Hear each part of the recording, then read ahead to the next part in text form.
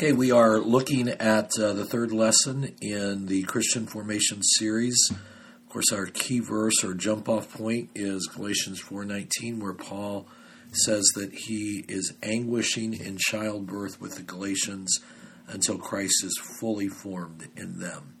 And this whole series is about having the life of Christ fully formed in us, or being disciples or followers of Jesus. So in lesson one, we learned that Christ has to be revealed to us. He must live in us before we can even begin to have him formed in us. So that was just kind of a basic foundational piece. In lesson two, we began discussing what Christ being formed in us really looks like. And we talked about the fact that he must permeate our heart and saturate our inner being completely. And at the end of the second session, we talked about how we can guard our hearts and abide in Christ so that he can fully be formed in us.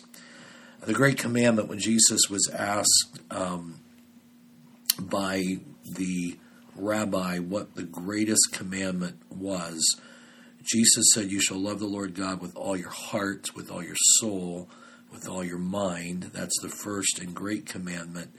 And he said the second is likened to that: love your neighbor as yourself. But Jesus, when he said that, talked about loving God with all of our hearts, which we discussed in lesson two, but also with all of your mind.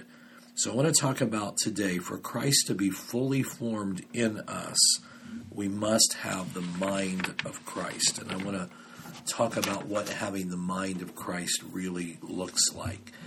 There are a couple of scriptures that immediately come to the fore when we talk about the mind of Christ. Paul said in 1 Corinthians 2:16, "Who has known the mind of the Lord that he may instruct him? But we have the mind of Christ." And then in Philippians 2, probably the more familiar verse, Paul says, "Let this mind be in you, which was also in Christ Jesus." So one of the things I think it's good for us to do, and maybe we can sit around and discuss it in a group or think about it ourselves, but to reflect on what does it mean to have the mind of Christ. Here is my definition for the mind of Christ. Having the mind of Christ means we look at life from our Savior's point of view, having his values and desires always in mind. It means to think God's thoughts and not to think as the world thinks. It is a shared perspective of humility, compassion, and dependence on God. So let's talk about each of those pieces. What perspective does Christ have? When we talk about having the perspective of Christ, what is his perspective? First of all, it is a desire to bring glory to God. Jesus in John 17 said to the Father, "Glorify me together with yourself, with the glory which I had with you before the world was." And in John 12, he's speaking about his own death, and he says a corn of wheat has to fall into the ground and die, and if it doesn't, it abides alone. But when it does, it brings forth much fruit. And at the end of that text, Jesus says, "My soul is now troubled. What shall I say? Father, glorify..." But he before that, he says, "Save me from this hour, but for this purpose I came in this hour." And then his prayer is this: "Father, glorify thy name." And of course, God responds from heaven and says, "I've both glorified it and I will glorify it again." But what is important is that Jesus had no desire to be seen by others. He wanted the kingdom of God to advance, and he wanted the Father to be glorified. So to have the perspective and the mind of Jesus is to say, I want the kingdom of God to advance whether I'm seen or not, whether I'm noticed or not. I want the kingdom of God to advance. It's not being bent out of shape if things don't go the way we want. That's the attitude that Jesus had. That's the attitude that Paul had. You remember when the disciples came to Jesus and they said, "Hey, we saw somebody casting out demons, and they weren't part of our group." And Jesus said to them, "Leave them alone, because he who is not against us is for us." And then Paul in Philippians chapter 3, and we get the sense that probably somebody came to him and said, "Hey, there's somebody out there preaching and they're not doing it like you are doing it."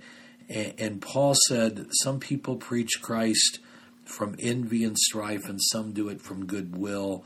But he goes on to say, in every way, whether in pretense or in truth, Christ is preached. In this I rejoice, and I will always rejoice. In other words, Paul said, I don't care who gets the credit. I don't even really care about what their motivation may have been, as long as Jesus Christ is preached. So we have to have that perspective of, I don't want to be seen, but I want the kingdom of God to advance. And that's been difficult for me, even in ministry. I remember a time or two that someone else was doing really well in their ministry and they were getting all the kudos, and I found myself being a little frustrated with that, and the Holy Spirit really had to check me, and I had to go and talk to them and even apologize for my attitude. And so we need to be very careful if we're going to have the mind of Christ, that our perspective is we want the kingdom to advance. Secondly, to have the mind of Christ is to have a longing to see sinners saved. Jesus said in Luke 19, and this is in the story of Zacchaeus, he said, today salvation has come to this house. And then he goes on to say, the Son of Man has come to seek and save that which is lost. How important is that to you? Do you think about it when you see the crowds of people around you? Hey, people need to come to Christ. Do you have a longing to see them saved? That's what it means to have the mind of Christ. Thirdly, it's a humility that is willing always to obey and never claims its rights as an excuse for disobedience. When Jesus says in Philippians 2, let this mind be in you, which was also in Christ Jesus, he describes Christ as being equal with God.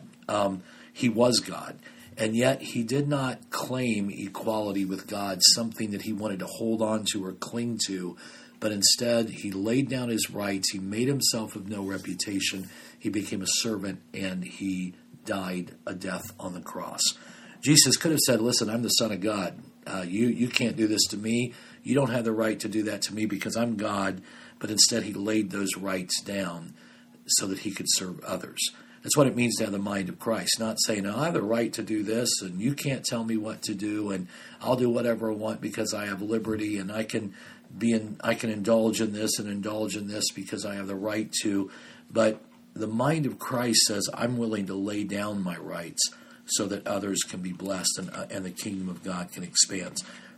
Fourthly, to have the mind of Christ is to have a compassionate heart that responds in action. When Jesus in Matthew 9 saw the multitudes, he was moved with compassion because they were like sheep that didn't have a shepherd. And again, are we moved with compassion when we see people lost? I've been at ball games before in big stadiums where there are thousands of people, and I've sensed myself thinking, there's a lot of lost people here. Does God do that with you? Do you have that stirring in your heart that has compassion for the lost? It's part of what it means to have the mind of Christ. And then number 5, a prayerful dependence on God. Jesus, think about this, the Son of God felt like it was important for him to get away at times and to withdraw into the wilderness. In Luke 5:15 and 16, he did that to pray because he knew that to accomplish what the Father had called him to do, he had to be dependent upon God. And then finally, it's to place others before yourself. Philippians 2, do nothing out of selfish ambition or vain conceit. Rather, in humility, value others above yourselves, not looking to your own interest, but each of you to the interest of others. In your relationships with one another, have the mindset of Jesus Christ.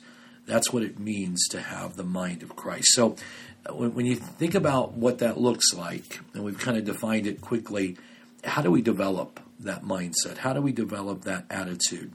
There's just a few things I want to mention real quickly. First of all, to develop the mind of Christ, we have to develop a relationship with the Holy Spirit. No one knows the mind of Christ better than the Holy Spirit. He knows the things of God.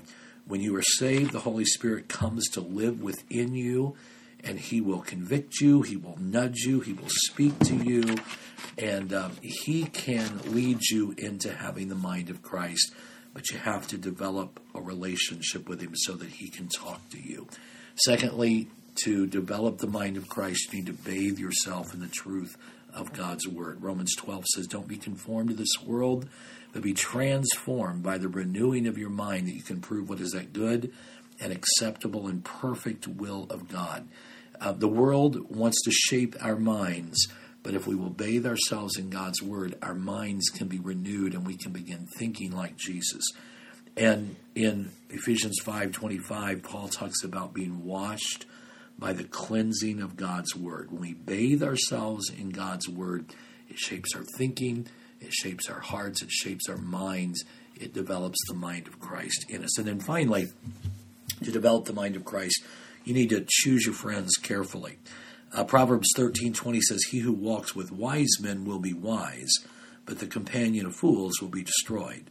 And then in Proverbs 13:14, "The law of the wise is a fountain of life, to turn one away from the snares of death." If you want to have the mind of Christ developed in you, you need to choose your friends carefully. Don't become close friends with the ungodly. Don't become close friends with the negative and the critical. Don't become close friends with the worldly. Don't become close friends with the faithless. Now, I'm not talking about people that you're trying to win to Christ, and we all need to have relationships with unsaved people or we're never going to win the world. But don't let the people that shape your mind, the people that you really listen to, the people you turn to, don't let them be ungodly and negative and critical and worldly and faithless. Choose your friends carefully, especially those people that are going to pour into your life. So in conclusion, to have Christ formed in me, I must guard my heart, fill it with the things of God, but I must also develop the mind of Christ, to think like him, to love like him, to have compassion like him, and to care for the lost like him. And I develop the mind of Christ by getting to know the Holy Spirit, immersing myself in God's word, and developing relationships with godly people who speak wise, uplifting, and edifying words to me.